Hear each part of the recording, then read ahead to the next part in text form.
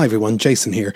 On May the 14th, Stephen and myself will be appearing with the one and only Mark Lewison at the Pavilion Theatre in Dunleary, Dublin. We're going to be celebrating 60 years of A Hard Day's Night, and we would love you to join us. For tickets, go to paviliontheatre.ie or nothingisrealpod.com.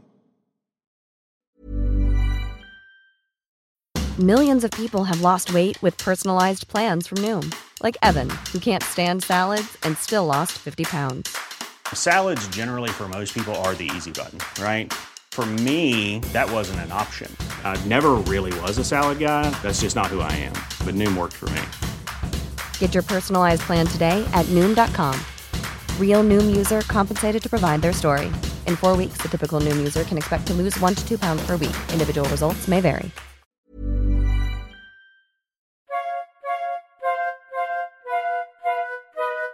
Welcome to Nothing Is Real, a podcast about the Beatles. Everybody thinks they know the Beatles, but how much do we really know?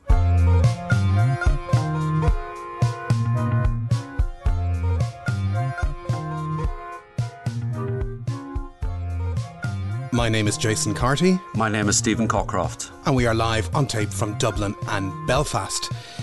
In the past 4 episodes, we have been looking at the man and the legend that is Alan Klein, the steps he has taken to September 1969, where he has renegotiated the EMI deal with the Beatles.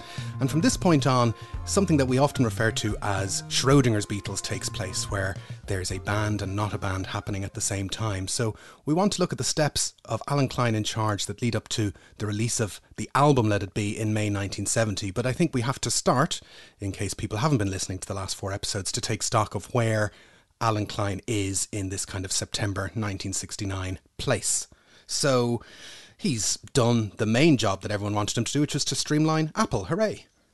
Hooray, yes. He has. He's got rid of the dead wood. The leeches are gone. Yeah. And everything else, we have had a heated debate about Northern Songs and NEMS, but he has reached a point of finality with them, you could say. Yes. So, I mean, I think what I would say about Apple, first of all, is he's done what everybody agreed had to be done. You know, he's trimmed it all down. He's got rid of the aspects of Apple, specifically Magic Alex, that were not working, not producing income and draining money. They've got themselves out of the NEMS contract, so they had to pay more than they had been anticipating, but they've got themselves out of that. Northern Songs is lost to them, but they have got some cash. And so they're all set fair for the next 10 years. Well, this is the thing that kind of gets announced, which is, you know, the Beatles are free. They're kind of free agents now. They're free of NEMS and free of Northern Songs, except they're not really free of Northern Songs just yet. But that the way Klein sells it to the media is that, they are men now who can make their own decisions and we're getting on top of things. And by the end of 1969, they'll be totally set up for the 70s. That's the kind of vibe I think that Klein wants to get out. Yes. Klein, I think Klein, it's very important to him to present that image, to present that idea that the Beatles are now free agents. Yeah. And it's hard to present this story without obviously knowing what happens. The retrospectoscope, as they say, gives a certain perception of how all of this played out, because what we know is that the end result is that there is no band, in a way. Like all of this is for what purpose? And I guess the Schrodinger Beatles notion is, at which point do we know that there's no band? It's really, really hard to say. Yes, I think that's exactly the point, that we have to look at this, try and look at this without the knowing that the band is breaking up and is about to break up, and without factoring in the acrimony with which that happens. And I think I said way back at the start of the Klein episodes, I think it's difficult. His reputation is tarnished primarily by the fact that the band broke up under his watch. So therefore he gets the blame for that. And I think there are certain points along the way. If we want to go all the way back, you've got Brian and the deals that he was doing with the merchandising and his worries around the fact that perhaps in October 1967 they would be terminating his management contract, and he was very uneasy about that. You've got the Yoko factor, which, despite there being what I think is an overcorrection in Get Back, That's a disruptive influence. Yeah. You've got the Eastmans coming in, you've got Klein coming in, you've got George creatively striking out on his own. All of those things common. It's everybody looks for a point where there's a fracture, an irreconcilable split. You know, Paul talks about Liberty Bell Day. I don't agree that that's necessarily the point, but there doesn't have to necessarily be a single point at which everybody falls out. It's a slow drift. It's a slow drift rather than a sudden rupture, I think. Well, it's like any relationship or, you know, marriage or whatever, that it's, or I think what Hemingway said about bankruptcy, it happens slowly and then all of a sudden, you know, it's one of those things that kind of goes that way. But something that I find I'm coming back to, and you kind of see it in these months, is that Klein, you know, he's selling himself as a business manager, as a man who's going to get on top of business. Is he a personal manager?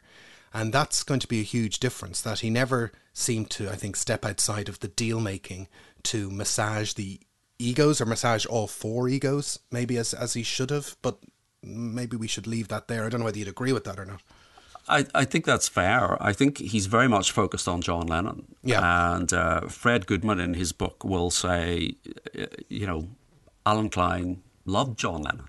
Yeah. You know, he admired him, he respected him, perhaps in a way that he didn't any other client he ever had up to that point, or any client he had subsequently. And I think that was an issue, in the same way that the Eastmans being Paul's in-laws was also an issue.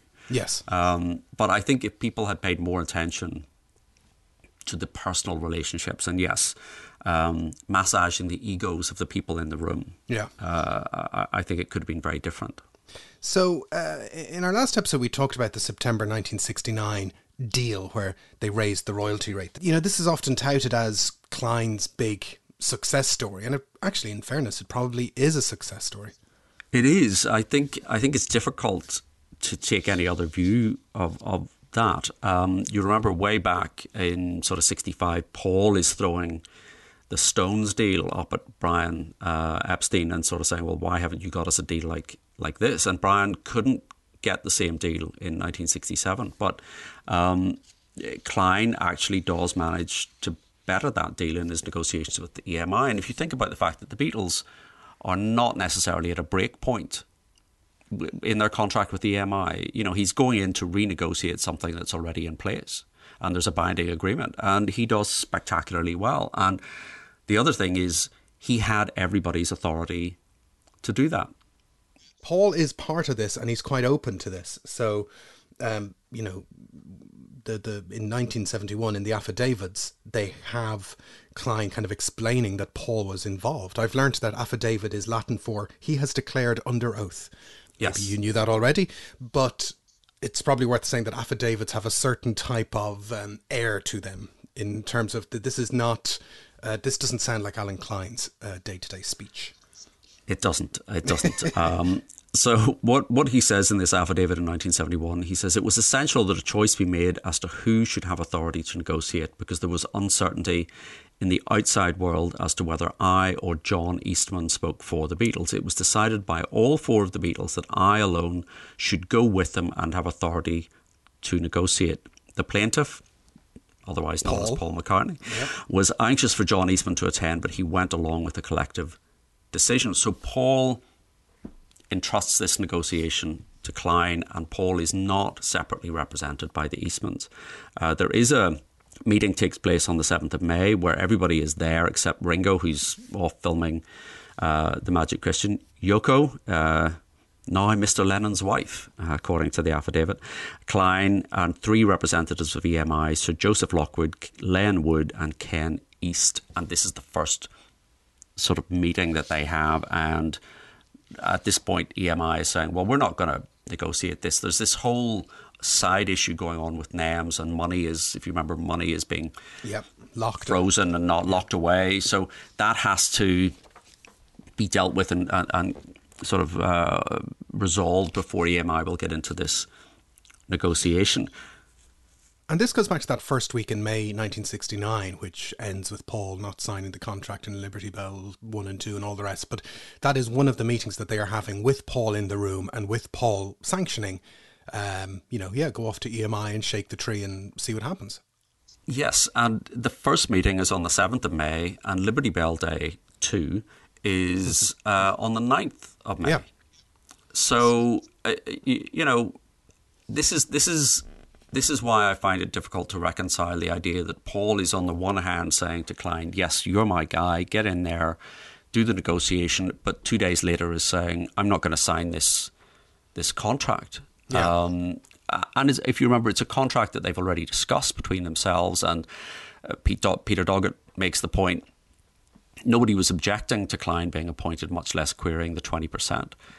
So the contract that they were renegotiating was one that was signed by Brian in 1967, and we talked a little bit about this in our Brian episodes, that they had these kind of months at the end of 66 or 67 where essentially they were without a deal, and in reality, they should have started their own record company then, or they should have gathered control of their own masters or worked on an exclusive leaseback deal to EMI, whatever. But the deal that they sign with EMI in 67 has this thing where they have to deliver 68 songs in 10 years. And that's the kind of the break in the armour that Klein uses to trigger a negotiation. Because he says, well, they've delivered 68 songs. We're done. Yeah. Yes. So between the White Album, Sgt. Pepper, the singles, etc., they have delivered the 68 songs. One other point that I just want to mention in the EMI contract, because this has come up, a couple of questions were asked on the Facebook group. The 25% that NEMS were getting, yes, that is dealt with in the 1967 EMI contract. It sort of sits separately. It's not, people were sort of raising the question, well, after Brian died, how did the management contract continue? How were NEMS still entitled to the 25% after he died and after the contract expired? It was built into the contract with EMI. Oh, right. And that's where they were getting their money from? Yes. And okay. There is some suggestion that in the Brian Southall book that the Beatles didn't know that in 1967, when they were signing this contract with EMI, they did not know that there was a 25%, that 25% commission, if you like, was built into that contract as opposed to sitting in their management contract with Brian Epstein / NEMS. So when they're negotiating the NEMS contract, are they in a position then to negotiate that money if it's baked into another contract? Well, the point is NEMS is entitled to get this money from EMI. So what they were trying to do they weren't trying to say to NEMS, you can't have that money. They were trying to buy NEMS in so that they effectively would get the 25% from EMI. And it does occur to me that issue around did they know or did they not know, that might be the issue, the propriety issue that John Eastman is alluding to when he writes to Clive Epstein and says, and then we'll be looking at the propriety of your negotiations with EMI, because Brian Southall does say there is a very strong suggestion the Beatles weren't aware that the 25% was baked into the EMI contract. So say that point had come up, that we were being criticised for not I was being criticised for not explaining. I'm learning myself right now. Explaining how this happened. But essentially, yes, they had delivered their 68 songs. Now EMI were arguing, well, that just means they have to provide a minimum of 68 songs, and they're locked in with us until 1976. So they're approaching it from the point of view is, well, they can't record for any other label until 1976. Klein is sort of saying, well, we've done all this, we fulfilled our obligation. And I think it's a practical thing. If you want more material from the Beatles, you're going to have to renegotiate. And it is a spectacular deal. Now, it's they go to Sir Joseph Lockwood first of all, and then, if I understand it right, he says, "Oh, cut the deal with Capitol." So is that just Sir Joseph Lockwood saying, "Get out of my way, just go negotiate with somebody else"? Because it kind of turns into an American deal more so than a UK deal. You know, when you get the manufacturing and everything sorted out. Yes, I think it is. I think Lockwood just doesn't want to have to deal with Klein. Yeah, and again, the way the contract and the way the record industry at that time was divided up and was you know, you had UK, you had USA, and the rest of the world. just like it is today. So yes, he basically says, look, go and speak to Capital. You can do what you like with Capital. The UK deal is staying the same, but go and do your deal with Capital, which is, if you remember, is a separate company but owned by EMI. Yes. So EMI is the parent company. Now, that was a big issue because the worldwide rights were administered through Capital. So the only territory that wasn't covered by Capital is the UK. So Klein is basically given the opportunity to go and renegotiate for the rest of the world. And so what does he negotiate? At the time, they are on 40 cents per LP, and the deal kind of restarts the clock on the signature point and then ups the royalty rate. That's it. So they were contracted for 10 years, which is due to run out at the end of 1976. So that clock is restarted. So it will now run until 1979. No upfront cash advance on royalties is required from Capital as part of this deal. And this is one of the things that in the 60s, young, inexperienced bands always fell foul of. They would get, £50,000 up front and they would think, this is great. But actually it was a payment against future income. So there's none of that is required, but they get a better royalty rate. So it rises from 40 cents to 56 cents per LP. And after 2 years, it will rise again to 72 cents per LP, subject to one caveat. The rise from 56 to 72 cents is dependent on each Beatles album selling 500,000 copies. And you think, well, that's not hard. Not hard. This will become an issue in the context of sometime in New York City. Okay. Which we will come back to. Which will not necessarily sell 500,000 copies. But anyway, the other aspect to this, because you remember Klein knows that John Lennon has declared his intention to him in around the 13th of September that he's going to leave, and has made the announcement on the 20th to the rest of the Beatles. But Klein knows that this is in the offing, and he brings in solo projects and strikes a different royalty rate for solo projects. So Capital are given the option that they can designate any solo project as either being a Beatles LP at the 56 cent rate, or as a solo project which will attract a royalty rate of $2. Okay. Let's look at the example of the first one, which is Live Peace in Toronto. So they say, well, that's not a Beatles album. It's not going to sell well. So they have to pay the higher royalty rate, which is $2. And it sells very well. And they get, the Beatles get a huge payout from that. They get $1.65 million paid out to Apple on the strength of that, which is £28 million in today's money. It is a lot of money. Like when again, looking at this retrospectively, when you think of the albums that are coming down the pipe, and there's a load of number one and top 5 albums coming down the pipe in the next 2 or 3 years, they are going to generate a lot of money for Apple. Yes. I suppose the idea is that each Beatles album is going to fulfill a contractual obligation. The key thing, the first payoff, is Live Peace in Toronto. Yeah. Which sells extremely well at the higher $2 royalty rate, and they get, in today's money, £28 million into the coffers, which is a huge amount of money. And you think up to this point, the solo projects have been Electronic Sound, Life with the Lions, The Wedding Album, Two Virgins, Wonderwall. These are not selling. The other aspect of this is, of course, Klein being Klein, he negotiates an ABCO element into this contract.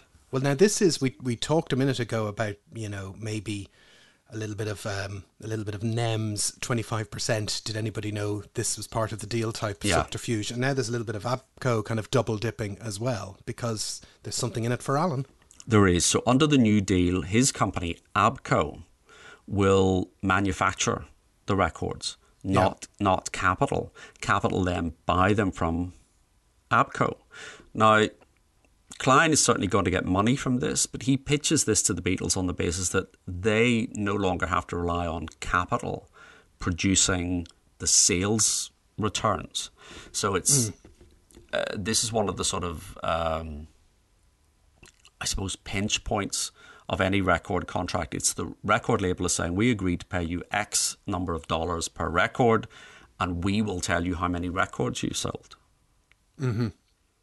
And now Klein says, I'm totally trustworthy. I will know how many records we have made and sold. Exactly. We collectively, me and you guys, I'm part of the gang now, we will be responsible. And this I think this is, a record pressing plant is a record pressing plant. This is just a paper exercise. Effectively, I don't think it's not that Klein has a record pressing plant in the basement. Well, maybe he does have a record plant. No, I think he's just taking it over and getting a little extra cut and getting I guess there's some kind of wholesale price that he's taking for himself as well. It is, and this will come back, but it is explicit in the contract, and the Beatles are aware of this. It does make Klein responsible for declaring the returns of records sold, records returned, etc., etc. And this becomes an issue for Klein much later in the 70s, around the Bangladesh album in particular, and records being dealt with as freebies or promotional copies. And it's this that ultimately will earn him some small jail time in later years. A couple of months he gets, but it's a bit like Al Capone being done for tax fraud. It's yes, him doing for dodgy free records. Yeah. They sign on the 20th of September 1969. Paul says, as we said earlier on, if you're screwing us, I don't see how. Well, he's taking over the manufacturing and taking a cut, Paul. That's one of the ways. But anyway, I put that to one side. But there's this air of, well, do the Beatles exist? What are they going to do? And Klein kind of tips into this. It's kind of a chain of events that in some ways I think mimics what Capitol were doing in the first wave of 60s Beatlemania, where, he thinks, well, we got to get product out. We got to get records out. And if we get records out, that'll generate income. And if we generate income, hooray, we can all keep buying our psychedelic Rolls Royces.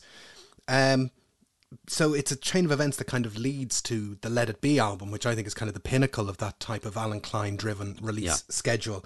But he's looking to release product, and so the first product that he puts out is the Come Together Something single, which is the first time properly, certainly in the UK, that they've pulled a single from an album. Yes he's very keen. I think he sees the royalty settlement as being a line drawn, and now he has to convince the Beatles that he can deliver financially. And the first thing is you release a single, and the first time it's ever been done. But it's a hit. It gives them some income. Yeah, it's not a Northern song, which is interesting. Well, one of them is not a Northern song. It's a Harry song. Yeah. And we did talk about it in our AA Sides episode, but it comes out 6 weeks after the Abbey Road album in the UK. It does not get to number one in the UK, so it means that the last UK number one ends with the Ballad of John and Yoko earlier in the year, but it does generate cash. And the other big release that he works on is something we discussed in a bonus episode, which is the Hey Jude LP, which comes out at the start of 1970, which is, as we discussed on that episode, a kind of curious amalgam of previously unavailable Capitol singles. And I guess if you think about this deal as being a Capitol deal rather than an EMI deal, it's interesting that this compilation is kind of a Capitol themed record. This is the source of income. He identifies various sources of potential income and goes for it in a way that I suppose doesn't sit comfortably with our notions of Apple and the sort of utopian ideal that was being espoused here. And again, I think this is part of Klein's problem, reputational issue, is that he is doing business. Mm-hmm. But business for the Beatles, and the Beatles are not businessmen. The Beatles, way back in the day, in 67, when NAMS was still around, and there was the tax issue and all the rest of it, and they were trying to think about, well, how can we, what can we come up with as a tax saving? One of the things was a chain of shops. Clive Epstein in particular was very keen that the Beatles would sell greeting cards. With right. The Beatles would come up themselves with little kind of Hallmark style homilies and things, and you think that it's applying a business mentality to what is an artistic and creative endeavour. And we, I think, like to think of the Beatles as being above all that. It's like U2 moving to all their business to offshore to save tax. They're damaged by that. Well, let's do an hour on that. But that did have an issue. That did have an impact. Yeah. And particularly at this time, it's all about the counterculture and sticking it to the man. But if, on the other hand, you're seen to be trying to save tax and screwing people over compilation albums and things like that, I think that's why we don't like this period, because it's a very overt collision between the artist and the businessman. But they'd got themselves into a position where they needed somebody to do something. No, you're absolutely right. And yeah, I suppose in the parlance of the time, it was like, breadheads were kind of ruining everything for everyone. But I think what the Beatles were striving towards is something that did sort of come into favour in later years, which is this notion of, well, actually, can you do ethical business? Can you actually describe, what it is that you'll spend your money on and not spend your money on? And even that's a thing that Paul says to this day. It was money that was earned through, decent work, and it didn't harm anyone, and it was peace and love and all the rest. That's something that he is very sort of proud of. That it wasn't money that he made off the back of investing in arms dealers or anything like that. He's invested in music and songs, and it's all positive. It's positive business. It's positive business, and I think Klein doesn't fit that. So again, I think that's part of his the problem with his image. But yeah, so he then also identifies the big potential source of income is the fact that they've got all these Get Back tapes sitting around. They've got a movie that hasn't been put out. Yep. This could be huge, and everybody's fed up with it. Everybody's bored with that. No one has addressed this. So he speaks to United Artists, and he gets this project. He reinvigorates this project. Yeah, and it's if you're Alan Klein and it's the last third of 1969 and you're looking around to see where is there money to be made, well, here's a movie and a batch of songs, and somebody just needs to grab the bull by the horns and sort it out. And, it's not something that they can take a break from, but we need to take a break, Stephen. And we'll be right back after this. End of part one. Intermission. Hey, I'm Ryan Reynolds. At Mint Mobile, we like to do the opposite of what Big Wireless does. They charge you a lot, we charge you a little. So naturally, when they announced they'd be raising their prices due to inflation, we decided to deflate our prices due to not hating you. That's right. We're cutting the price of Mint Unlimited from $30 a month to just $15 a month. Give it a try at mintmobile.com/switch. $45 up front for 3 months plus taxes and fees. Promo rate for new customers for limited time. Unlimited more than 40 gigabytes per month. Slows full terms at mintmobile.com. Millions of people have lost weight with personalized plans from Noom. Like Evan, who can't stand salads and still lost 50 pounds. Salads generally for most people are the easy button, right? For me, that wasn't an option. I never really was a salad guy. That's just not who I am. But Noom worked for me. Get your personalized plan today at Noom.com. Real Noom user compensated to provide their story. In 4 weeks, the typical Noom user can expect to lose 1 to 2 pounds per week. Individual results may vary.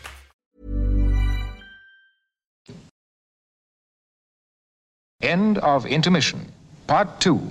Welcome back. So there's money on the table. There's a project called Get Back that hasn't necessarily been abandoned. It's just been very, very slow in Beatle time. There have been versions of the album by Glyn Johns being pushed around. There have been rough cuts that have been looked at in the summer of 1969. So it hasn't gone away. It hasn't gone away, but no one is really pushing it forward. And Klein identifies this as a potentially a very lucrative source of income. So yeah, as you say, it's been screened for all of the Beatles on the 20th of July. Yoko was there, Linda, Paddy, George's parents. There are some fantastic photos of that day. There's some amazing photos of that day, particularly Yoko and pregnant Linda having dinner together, having like a little chat, which is one of my favourite photos of the Beetlewives, but they're fantastic pics. So at that stage in July 1969, the version that was screened is about an hour longer than the version that will ultimately come out. And Michael Lindsay Hogg talks about this, and he gave an interview and said, you know, are you happy with the movie? And he went, some of it. It's hard when your stars are your producers, and there were 4 of them. A lot I like got cut. I had to cut out half an hour of John and Yoko, really interesting stuff. And they asked him why, and he said, well, we had a screening. This is the July screening. They were all there, and the next day I got a call from Peter Brown to say it would probably be a good idea to cut the John and Yoko. I asked why. Let me put it this way, he said, I've had 3 calls this morning to say it should come out. Yeah, so that's kind of tricky. And he does re-edit it, and there is another edit floating around, apparently, depending on who you read, October or November time. It would probably more likely be October because, as we said in our McCartney episode, McCartney goes off to Scotland around about the 22nd of October. So there probably is an edit floating around in October that Paul, George and Ringo see. That's it. So this is a very set piece where they're going to see this and then they all go out for dinner. John isn't there, Yoko isn't there. But yeah, it must be sort of mid to late October. And they all agree, McCartney, Harrison, Starr, they all agree it's fit for release. And they also talk about what's it going to be called. And, Get Back, the single has already come out. That's a little old hat. And Klein suggests, well, The Long and Winding Road or Let It Be. So Klein is suggesting we name this project after one of Paul's songs. Then they all go out for dinner. That would be lovely. Well, Paul, George, Ringo, plus wives, and Alan Klein go for dinner in October 1969. Yes. And again, it plays into this story, which is Paul isn't totally... No. Out of the room with Alan Klein just yet. He's probably getting into his last handful of face-to-face encounters with Klein, as we'll find out in a sec. But he's still, he has signed this thing in Klein's presence, the EMI deal in September. It's now October. He's having meetings with Klein. There's an edit of the movie that seems to be working out for everybody. But there's also the question of the music. Yeah, I think at this dinner, Paul is literally probably having his cake and eating it. Yes.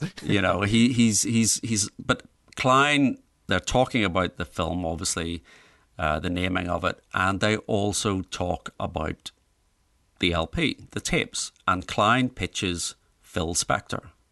So this, I think, is the first occasion on which Phil Spector's name comes up. Klein says John has already expressed a preference for Spector. The other person who was potentially in the frame was James Garrico of Chicago fame, who was apparently pitched by Lee Eastman. I don't know why, what the connection there was. Perhaps there was a business connection. But Spector's name comes up. Well, James Garrico had a kind of a reasonably successful year. The first Chicago album had come out about April 1969, sold a couple of million. He'd also produced the second album from Blood, Sweat and Tears that came out in January 1969. So these were kind of woody, proggy, popular albums of 1969 in a way. I could never decide whether Chicago were any good or not. I don't know whether you have an opinion on that. I don't really. No, they're not a band that's on my radar anyway. At all. Anyway, but yeah, you think, well, the one name that doesn't seem to come up is George Martin. George Martin, yeah, and who would know the material pretty well, and but this is the seed or the germ of the idea for Phil Spector. And just once again, let's check who's in the room. Yep, Paul McCartney's in the room when Phil Spector's name is mentioned, and as you say, John has got a separate kind of connection to Alan Klein when it comes to decision making. So John is all right with that. John's all right with this. And, Ken Womack, in his book Solid State, he says, while McCartney may not have been sold on the idea yet, he readily agreed to meet with Spector to discuss the project further. And Klein will say in his affidavit, they were all enthusiastic. And Pete Doggett points out, that they all had met Spector before. And they were all very they're all very keen on what he had done as a producer, Well, again, stand in 1969, stand in October 1969 and think of Phil Spector's body of work at that point in time. And, if you're a Beatle, chances are Phil Spector has made some records that you love, and you're perhaps not totally plugged into some of his, how you say, eccentricities, so to speak. So, even though they have sort of seen him kind of go slightly crazy on a plane at one point. Yes, there's a very funny story from Ringo in Anthology, and they talk first of all about they meet him when they're all living in a flat in Green Street, and they meet him at a party, and but then they meet him again on their first flight to America. So Spector is there at that key moment when they're flying to America, and Ringo says in Anthology, he's mad as a hatter. And this was before Spector had actually killed anybody. The first time I met Phil, we were all on a plane going to New York. And that's when we realised how crazy he was, because he walked to America. He was so nervous of flying, he couldn't sit down. So he watched him walk up and down the length of the plane the whole way. Yeah, and Paul also talks about him in Anthology. We met a few people through Phil Spector, the Ronettes, which was exciting, and others such as Jackie DeShannon and Diana Ross and the rest of the Supremes, people we admired, all the people who were coming up as we were coming up. It was a matey sort of thing. So he's kind of in the club. He's got a bit of respect. He's got a bit of cachet. And he's had a his 60s have ended kind of curiously, like River Deep Mountain High has kind of sucked the life force out of him, and he's kind of looking for a second act is kind of where he's at in 69. Yes, so it's a bit like it's a bit like the Beach Boys. He finds himself more popular in the UK than in the US, and River Deep Mountain High is effectively a flop, and in the States, and he's out of work, essentially. And George mentioned this, and he says, I think that Phil Spector approached Klein and was trying to get some work, or somehow was hanging out with Klein. I think Klein suggested to us we should get Phil Spector to come and listen to the tapes. Phil Spector made the kind of records that I like, the wall-to-wall sound. I was a big fan of his. I was all for the idea of getting Phil involved. Also, he'd been through a bad patch. He'd given up making music, and I think he was trying to get back into it. I saw it as a way of helping him back on his feet, which is lovely. Lovely. Well, as you know, the late great Ronnie Spector, I went to see her in December 2019, and she had a small segment of her, show where she would, she had some slides and she would talk about meeting the Beatles and hanging out with the Beatles and how cute they were, and that whole avenue and that connection as well. So there is a connection, and that's something, I mentioned cachet, but that is something that's important to the Beatles, that somebody has an in, or that somebody has a kind of a tacit approval of the group, and so Spector kind of ticks those boxes. Yeah, he fits the bill. And the other thing is, this is effectively the Threetles carrying on business yes. as usual. John has said, a month before, I want a divorce, I'm leaving, that's it. And then the next thing, the other three are all out for dinner, having a lovely time, chatting with Klein and agreeing to bring Phil Spector. Now, the fun fact is, this is actually the last time that Paul was in a face-to-face meeting in a room. Yes. With Klein, apart from being in court. Because obviously, this is before the phone call, isn't it? And the phone call is the thing that puts Paul off Klein forever. I think this is the phone call incident. So the story is that Klein is in a meeting with the Apple staff, and somebody comes in and says, "Paul McCartney's on the phone for you, Alan, Mr. Klein." And Mr. Klein says, "Tell him I'll call him back." And the person goes off and says to Paul McCartney, "Mr. Klein will call you back." And Paul says, I need to speak to Alan Klein. Relayed the message, tell him I'll call him back. And Paul says, if he doesn't come to the phone, he will never hear from me again. And Klein says, tell him I'll call him back. And Paul, true to his word, doesn't speak to him again. Well, he also, as we said, goes off to Scotland at the end of October, and he's there till about Christmas time. And in our McCartney episode, you can decide he has a very swift number of weeks of depression and upset about the Beatles being split, which is curious since the week before he's having a meeting about planning the next album and movie. Yep. But he comes back at Christmas time, and I guess Scotland does put a bit of clear blue water between himself and Apple and London and Klein and, you know, there, whatever happens in Scotland, he's certainly thinking about doing something other and trying to... Yeah. He starts putting himself apart. That's probably the thing that puts himself more apart. Yes, I think we had established, or we had decided in the McCartney episode, that this is not necessarily where he decides he's going to put out a commercial solo album, but he's certainly, starting to work on songs. He's got his 4-track together. But the big thing is, yes, he is now absenting himself from Apple. He's not going into the office. He's not making or taking calls. He sends his lawyer to meetings, because the other three joke with the lawyer about, have you brought your bass guitar and this sort of thing. So it's a very odd situation. But Paul basically absents himself from Apple, and he had been the prime mover in Apple in the early days.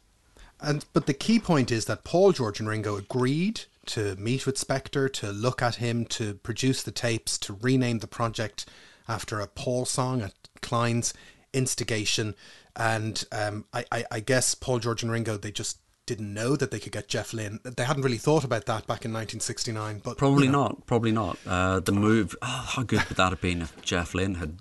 Jeff Lynne actually, done a 1969 production job. That'd be great. If Jeff Lynne had been at the next table in that restaurant and said, "Sorry guys," takes off his dark glasses and they go, "Hey, it's Jeff Lynne." And when did Jeff Lynne get his glasses soldered to his face? I think it's around 76, 77. There's still some 76 appearances where you can see his...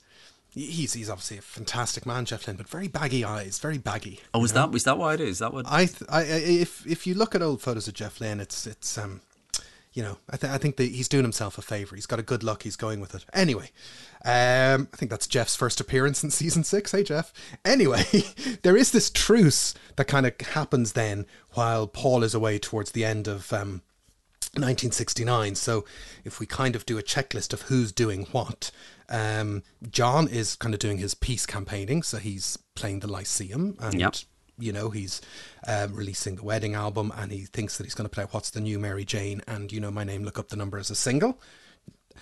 Paul is up in Scotland. He's doing lots of Dynamite Weed. He's playing with his tape machine, but it's all very experimental, and he hasn't done any proper songs, and he hasn't actually recorded anything in Scotland. He comes back and records them in London. George is gigging on the roads with Delaney and Bonnie, and he's thinking about Friar Park and his future in Friar Park, which is coming on the stream. They're all setting themselves up for that. They're all setting themselves up. He's packing up his joss sticks and his nice motors. And moving out to the country. Yeah. And again, go listen to our episode on Beatles houses on Acast Plus. And Ringo is he's just being an all-round entertainer, isn't he? Bless. He is. He's lip-syncing Octopus's Garden on the George Martin TV special, and he's gearing up to record Sentimental Journey. What more could you want?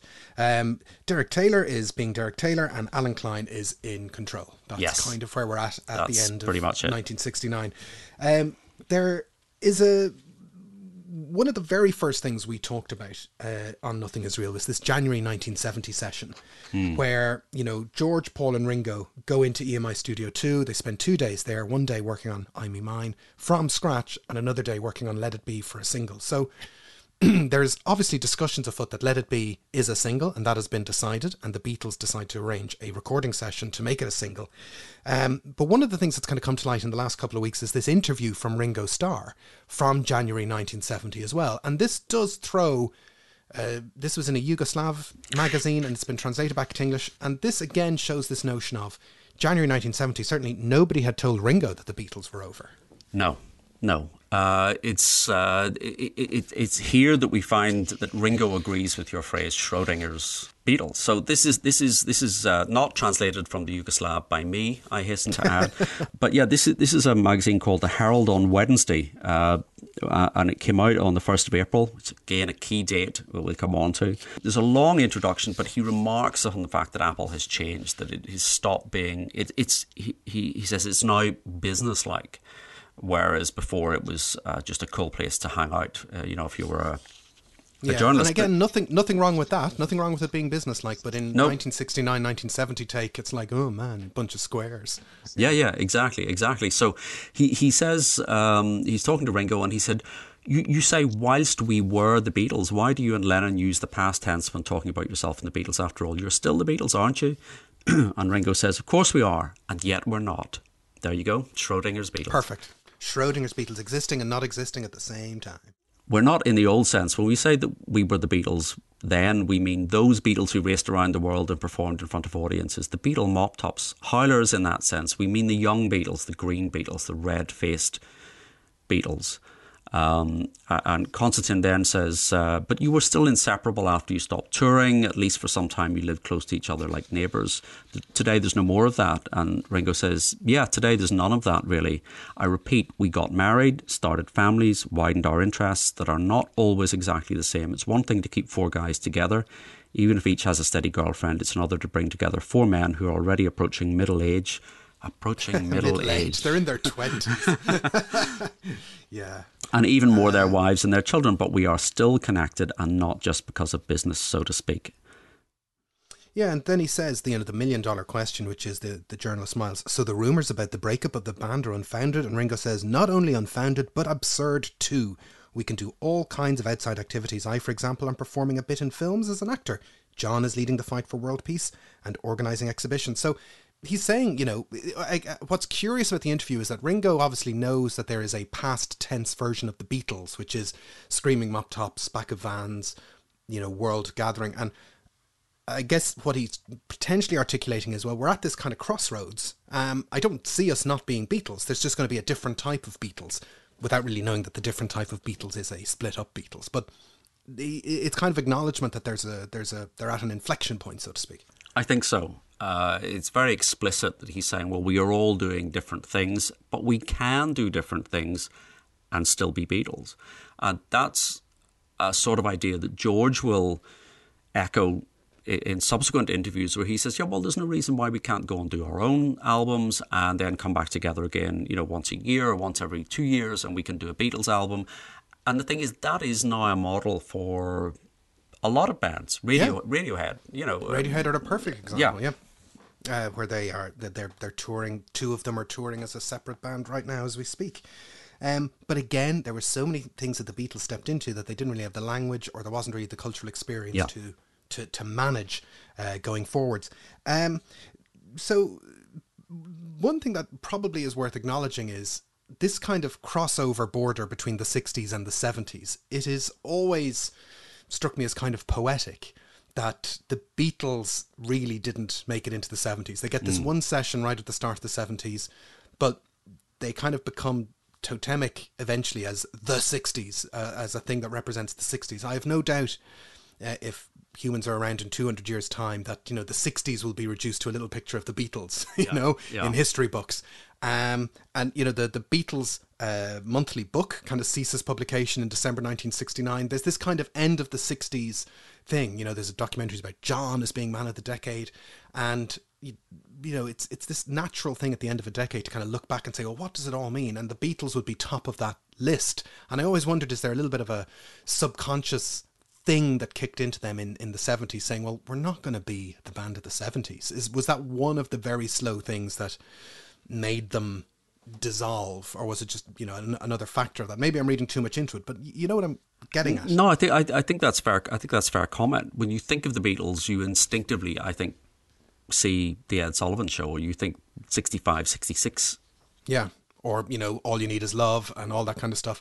Yeah, there's all these kind of moments, and Ringo is describing being at this kind of crossroads point. And he's actually, when you tear it apart, he's quite clear to say, well, we've done all these things, and we're going to have to do something else. I think the one thing that informs their entire career is that they don't repeat themselves. Yeah. So they're constantly driving forward, and you think they've got to the point. They've done so much in a 6 or 7 year period. What else is there for them to do? Arguably everything that comes later in the 70s, all music that appears in the 1970s, is based on what they've done in the 60s. Yeah, it's really striking. So But there's still Beatle business in this first weekend of 1970, the 3rd and 4th in Abbey Road. George, Paul, Ringo, George Martin. And this is, we say it's the year 1970. It's actually the year 1, isn't it? It is, year 1 AP. The year 1 AP After Peace, which was John and Yoko's idea, was to rename 1970 year 1 after. So what, it's year 52 After Peace. Going pretty well, I'd say. It's going well so far. Nothing but peace as far as I can see. But they are 2 days in Abbey Road, good old Studio 2. They record I Me Mine from scratch. John is in Denmark, and people are explaining to him concepts about karma and instant karma. And good old Paul and George are rewriting I Me Mine, like the old days. One of the most interesting things, and in a way telling things about Get Back, is that sequence. 7th of January, George writes this, comes in the next day and says, yes, I got this song. It's called I Me Mine. Should I sing it to you? I don't care if you don't want it. I don't give a shit about it. I don't give a fuck if it's going in the musical. The musical is so derogatory, is so snide. And it's just, they're kind of, John is ignoring him and saying, we don't do waltzes. Except for all the waltzes that they've done previously, Yeah. And that little dance sequence where they're playing it and John and Yoko, I've always seen that as sarcastic dancing. Yeah. That isn't supportive dancing.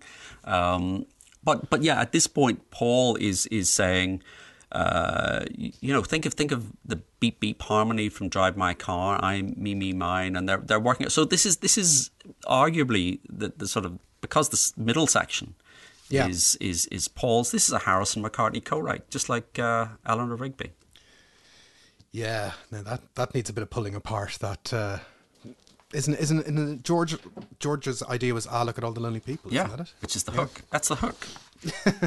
Yeah, but he was just helping out. It's just like doing a solo, I guess. Or And I Love Her. Those kind of co-writes, but. Anyway. But there's also a bit of jamming that goes on that weekend. There's a jam session, and if you listen to it, there's these little segments which feature, to my ears, the piano run from Maybe I'm Amazed. Yeah. That bit, which I only noticed. I don't know how long they've been out there, but I only heard it for the first time about a year or two ago. It's a pretty wild thing, and I thought it would appear on the Let It Be box set, but of course, why would anything good appear? Why would on anything the good on the disappointment box? So they are clearly working very fast. They're working very collaboratively, the three of them. The version that they do is tiny, short. 1 minute 30, 1 minute 34 is the version. It appears on Anthology 3 together with the little announcement that they do, which is again quite. Telling. It's kind of, are they being funny? Are they being serious? You'd all have read that Dave D is no longer with us, but Mickey and Titch and I would just like to carry on the good work that's always gone down in number 2. So, and Paul goes, what Dozy says goes for me and Titch. But they're having fun. They're working together, and you think, yeah, Paul had just said, hey, while we're here, I have this idea for a song, and he plays them. Maybe I'm Amazed. If that had happened, imagine if that had happened. I mean, we know that doesn't happen, but was Maybe I'm Amazed knocking around his head at that time? It must have been. We've hypothesized about the Maybe I'm Amazed Instant Karma Beatles AA side that comes out in spring 1970. Well, that's it. John comes back, hears it, and thinks, perfect, AA side, let's go. And I've got this song I wrote in Denmark, and Oh well. The last session is the following day, and it's worth keeping in mind that this is a business as usual session with Paul, George, Ringo, George Martin readying Let It Be as a single. So Let It Be is on the cards. So there's a brand new Beatles song coming out as a single, and what we'll touch upon in a second is how unfinished the associated album is. But there's a single coming out. This has been earmarked as the single, and the thing that's worth pointing out about this session is that this sets a precedent for taking this material from January 1969 and throwing a producer and some overdubs at it. And the producer is George Martin, and the overdubs are trumpets, trombones, tenor saxophones, all that kind of stuff. So the live as nature intended notion of Get Back and all those songs is thrown out the window. you know, it starts here with loads of female backing vocals as well, because female backing vocals will turn out to be a problem. It will be. Singing ladies, yes. Singing ladies. You know, Paul apparently changes his mind later about singing ladies, but singing on this is Linda McCartney. She's throwing in some backing vocals.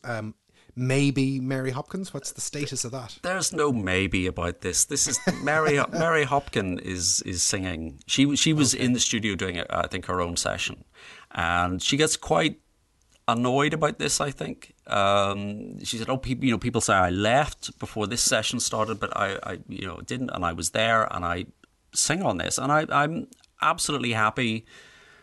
Mary Hopkins is Mary Hopkins. She wouldn't lie about a thing like that. No, she wouldn't. She also doesn't give interviews, which is a pity. But anyway, No. So they. But the other interesting thing about this is they wipe John's bass part.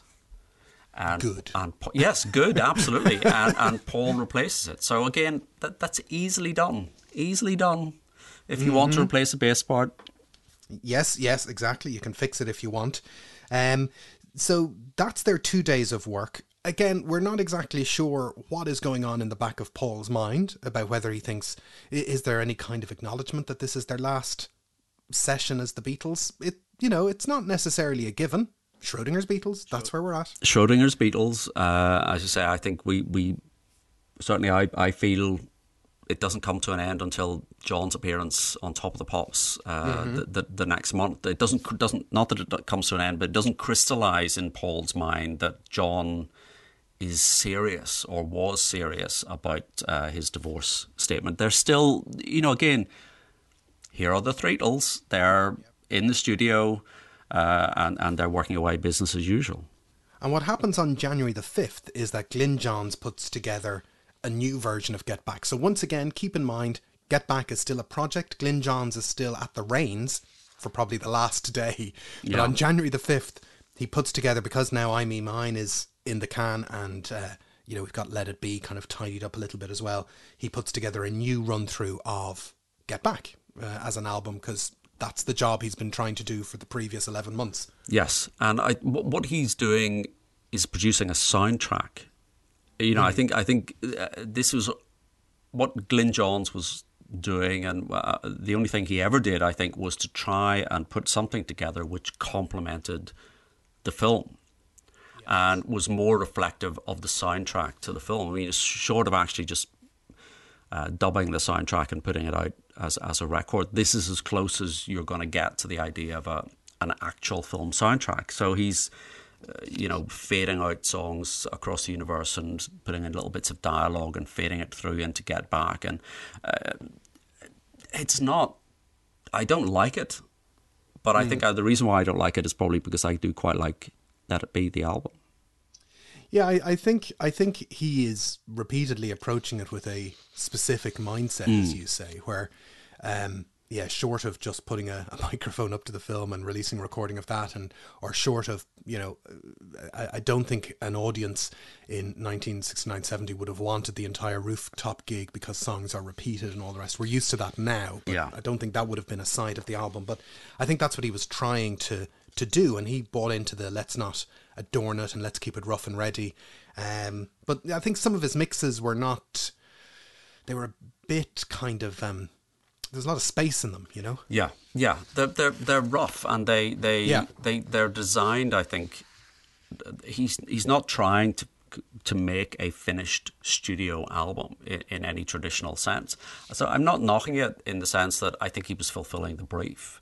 Yeah. But I think the Beatles had moved on, and this was no longer the brief. And the fact that Paul is redubbing bass parts and overseeing string arrangements and brass parts and backing vocals on Let It Be, that indicates the brief has changed. And, Let It Be and I Me Mine are much more polished than the rest of the stuff that appears around them on the Glyn Johns second mix. So you look at Glyn Johns's and it's, side one after 909, Rocker, Save the Last Dance for Me, Don't Let Me Down, Hooray, Dig a Pony, I've Got a Feeling, Get Back, Let It Be, side 2 For You Blue, Two of Us, Maggie May, The Long and Winding Road, I Me Mine, Across the Universe, and a reprise of Get Back. So he's taken off Teddy Boy, he's still persisting with Rocker, Save the Last Dance for Me, God bless him, and, it's submitted to the Beatles and they're like, no, this is still quite similar to your previous stuff and we're not really getting anywhere with this, I kind of understand, I think. Don't you? Yeah, I do. Yeah, I mean, this yeah. is not... again, I think they've moved on as to what this project is. So it no longer fits the brief. Can we check when Glyn Johns is putting this together, what exactly are John and Yoko doing? That's the 5th of January, they are making the announcement that they will donate all their future royalties to peace. Do they? No. Oh, I'm quite shocked by that. Okay. So we are still left in this limbo where it's, January 1969, in the middle of January. The Beatles exist and don't exist. But there's a version of Let It Be that's coming out as a single. There's an expectation that there should be an album that goes with it. Glyn Johns has not delivered that album, but Alan Klein is, negotiating rights with United Artists. He sees money that's going to come into the bank, and right into all of this, right at the end of January, who comes? He flies in like a guardian angel, like to save the day, a savior to save the day. Cometh the hour. Cometh the Phil Spector. There he goes. 27th of January. He touches down in London, and it's amusing what happens next. Yes. So he arrives. We know that he doesn't like flying because he walked all the way to America in 1964 on the flight back to London. Klein is with him on the flight, and he decides not to walk to the UK this time. He just lies on the floor the whole way in first class. Bless. It seems normal. There's a lot of madness going on planes, and Klein is kind of shepherding him back to London. Yes, because Phil is incredibly nervous. For all that he sees himself as the great Phil Spector, he is incredibly nervous about meeting the Beatles again and working with the Beatles, and doesn't, he's had a rough couple of years in the music industry. He's definitely on the outside. He's not the great hitmaker that he was. So he is incredibly nervous, and he immediately goes to the studio, and because George brings him to the studio, and where John is about to record Instant Karma. Now, to what extent do we know? Does Phil Spector know about Instant Karma before he arrives to London? Is it really that spontaneous? Because apparently John rings up and says, I've got a monster hit here, let's get down to the studio, let's record it. He gets George brings Phil Spector. Yeah. So we assume that Phil Spector didn't know he was producing Instant Karma until he arrived, because Instant Karma famously is a very fast song. Yeah, that seems genuinely to be the case. And we have Klaus Voormann's testimony at the time to say, he didn't know who Phil Spector was. There was just this little man in the back of the studio that wasn't really saying anything or wasn't really doing anything. George talks about having to say to him, you're Phil Spector, come on, get in there and produce it. And, John just basically says, but yeah, I want that kind of, just give me some Phil Spector. I want that big echoey sound, that wall of sound thing.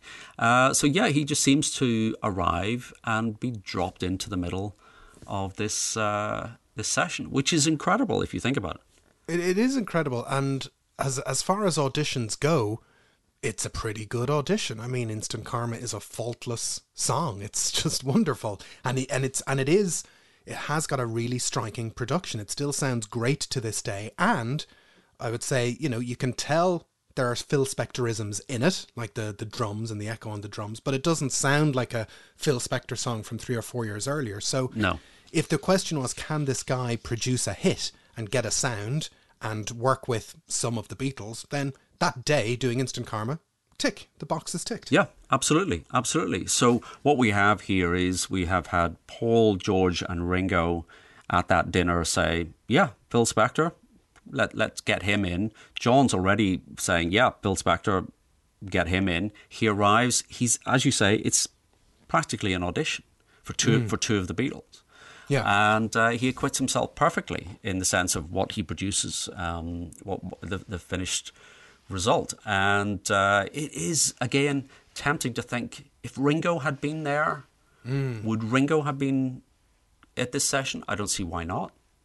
I don't see why he couldn't have been. I mean, the late great Alan White plays the drums on Instant Karma. Why was Ringo not there? Well, Ringo was appearing in LA on the Rowan and Martin Laugh-In. You seen that show? Priorities.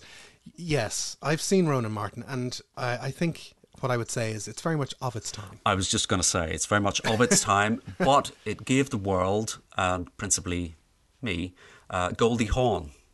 So dancing in her bikini. Dancing in a kind of bikini thing. So you know, it's not all. It's not. And all it also bad. gave us kind of Richard Nixon, "Sock it to me," you know, all that kind of stuff. Yeah, it's very. It is very weird. The world's greatest comedian. It's all.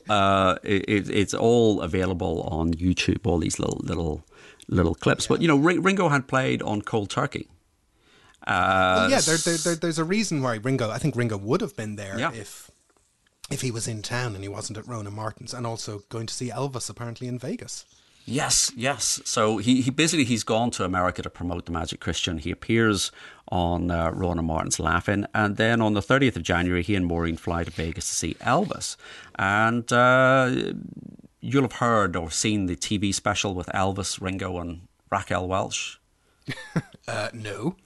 Apparently, at least one biographer is saying that there was a mooted TV special. Raquel Welch, she's the one with the whip in the Magic Christian. Let's remember that. Stop a moment and think about. Now that you remember, I do recall that scene. You see, but Ringo has talked about this, and he said he has a pull out of the proposal because preparations were dragging on, and he says, "I told Elvis I couldn't wait; it was holding me up," and he could see my point. Well, I can't imagine Colonel Tom allowing, other big stars to muscle in on an Elvis venture. But it's nice to think that, I think if any Beatle could have been hanging out with Elvis, Ringo would be the one. I'm really picturing a season of, a month-long engagement. Ringo at the Sands in Vegas. That'd be good. We probably should talk a little bit about Ringo, because even though John is readying up the world's fastest single with Instant Karma, Ringo, even though he recognises he's at this crossroads, starts to put Sentimental Journey, his debut solo album, together in February as well. Like, it's kind of been dribbling along for a little while, Sentimental Journey. Maybe dribbling is an unfair word. Dribbling is a very pejorative word. It's been moseying along. Moseying is a moseying along. So yes, and at this point we can ask still Ringo, why no Apple Years box set? But yeah, in February really begins the sessions proper for Sentimental Journey, and I think to the extent that anybody thinks about that album, the assumption is it all starts in 1970, but it goes back as far as the 27th of October 1969. Yeah. So again, around the time that they've all had this dinner with Alan Klein, and then Ringo starts recording. So he records Night and Day with George Martin. This 3 days before Come Together comes out as a single. So it's only 4 or 5 weeks after after John has announced his divorce thing. So Ringo is up and running. Yeah, he's up and running, but do you know what's funny? It's that Ringo is no threat. Nobody is threatened by Ringo doing any of this. And he's no threat if he's making a record. He's no threat if he's in the room. He's no threat if he's out and about giving interviews.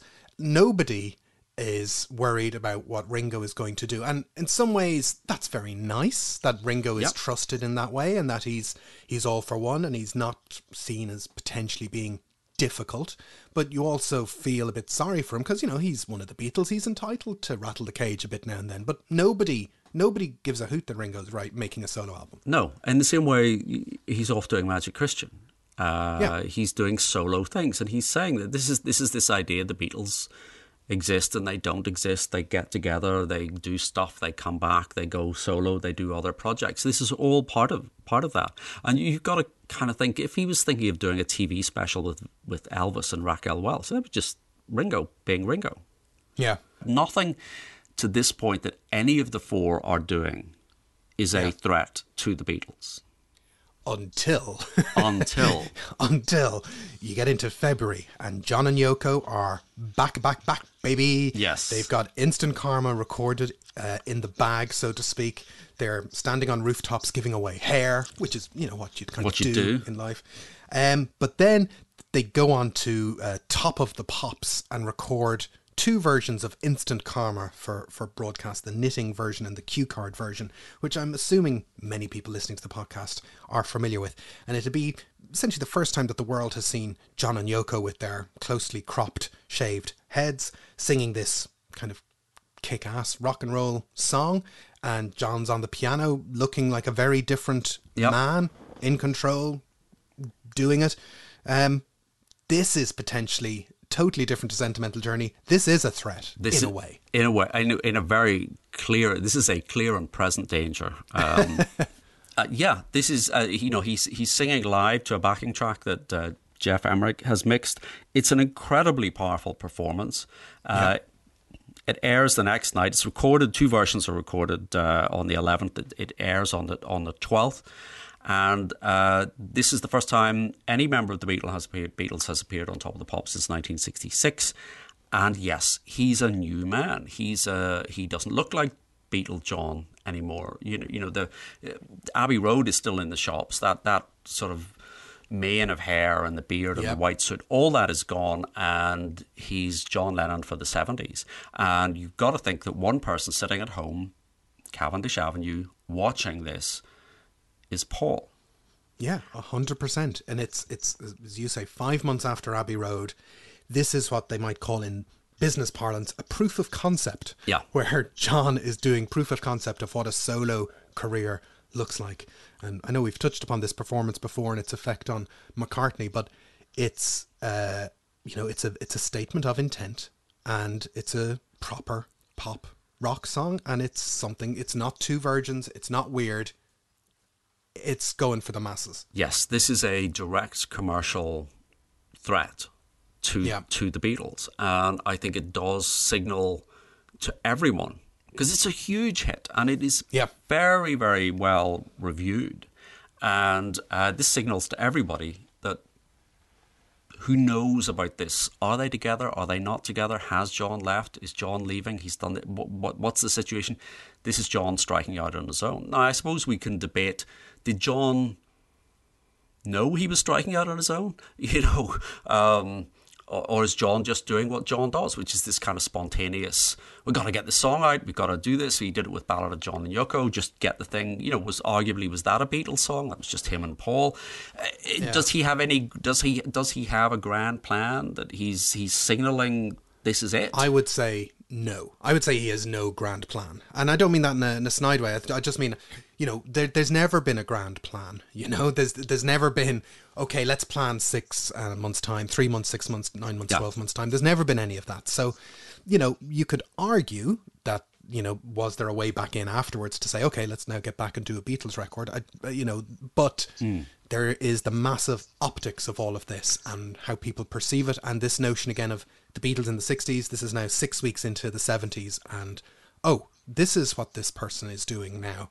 And, Ringo's doing a bit of solo stuff. Paul's been tinkering around with some of his experimental solo stuff. But he, as we have postulated before, seems to kind of hunker down once Instant Karma hits.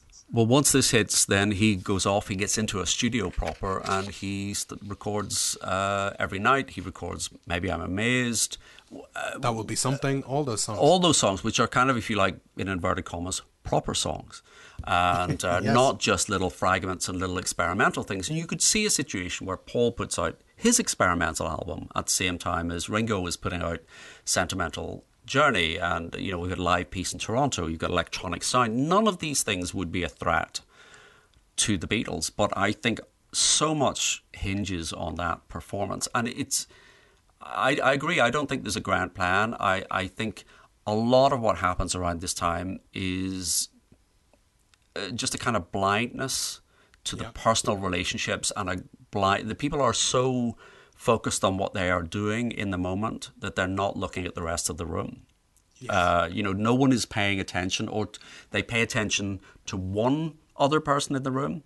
And I think it's that the most striking thing for me about Get Back is that early scene where Paul is completely focused on John trying to work out the arrangement for Don't Let Me Down. Completely focused on doing this, and is completely ignoring the fact that George is getting increasingly pissed off that he's being marginalised, or John being completely unaware of the effect that Yoko is having, on other people in the room. And yeah, there's no plan. People are just reacting. And again, it's this idea they broke up by accident. Well, people weren't paying enough attention.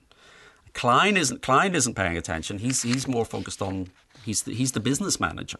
Well, he just thinks instant karma. Here's a hit record. So, if you look at Valentine's Day 1970, instant karma's on top of the pops. It's going up the charts. Paul is considering his options. Ringo is working on Sentimental Journey.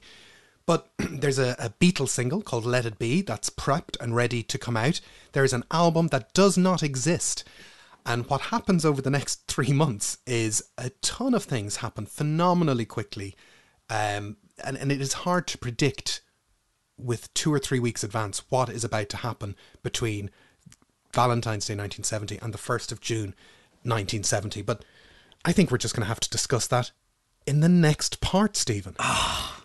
I feel it's like a Dan Dare, Will our heroes get off the cliff? Who knows? Who knows? Tune in next week. Yeah, tune in next week.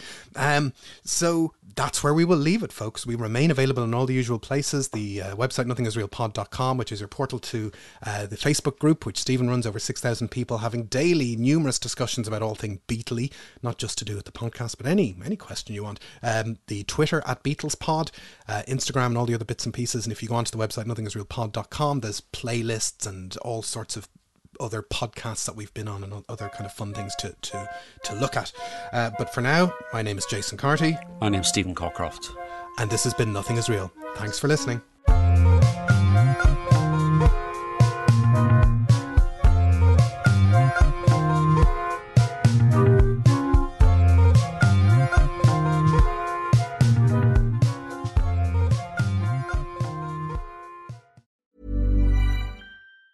Planning for your next trip? Elevate your travel style with Quince. Quince has all the jet-setting essentials you'll want for your next getaway, like European linen, premium luggage options, buttery soft Italian leather bags, and so much more. And is all priced at 50 to 80% less than similar brands. Plus, Quince only works with factories that use safe and ethical manufacturing practices. Pack your bags with high-quality essentials you'll be wearing for vacations to come with Quince. Go to quince.com/pack for free shipping and 365-day returns. Thanks for listening to Nothing Is Real. We hope you enjoyed today's episode, and if you did, why not become a member? You'll get access to ad-free content, bonus episodes, and so much more. Follow the link in the show notes, sign up on Acast Plus, or visit our website, nothingisrealpod.com.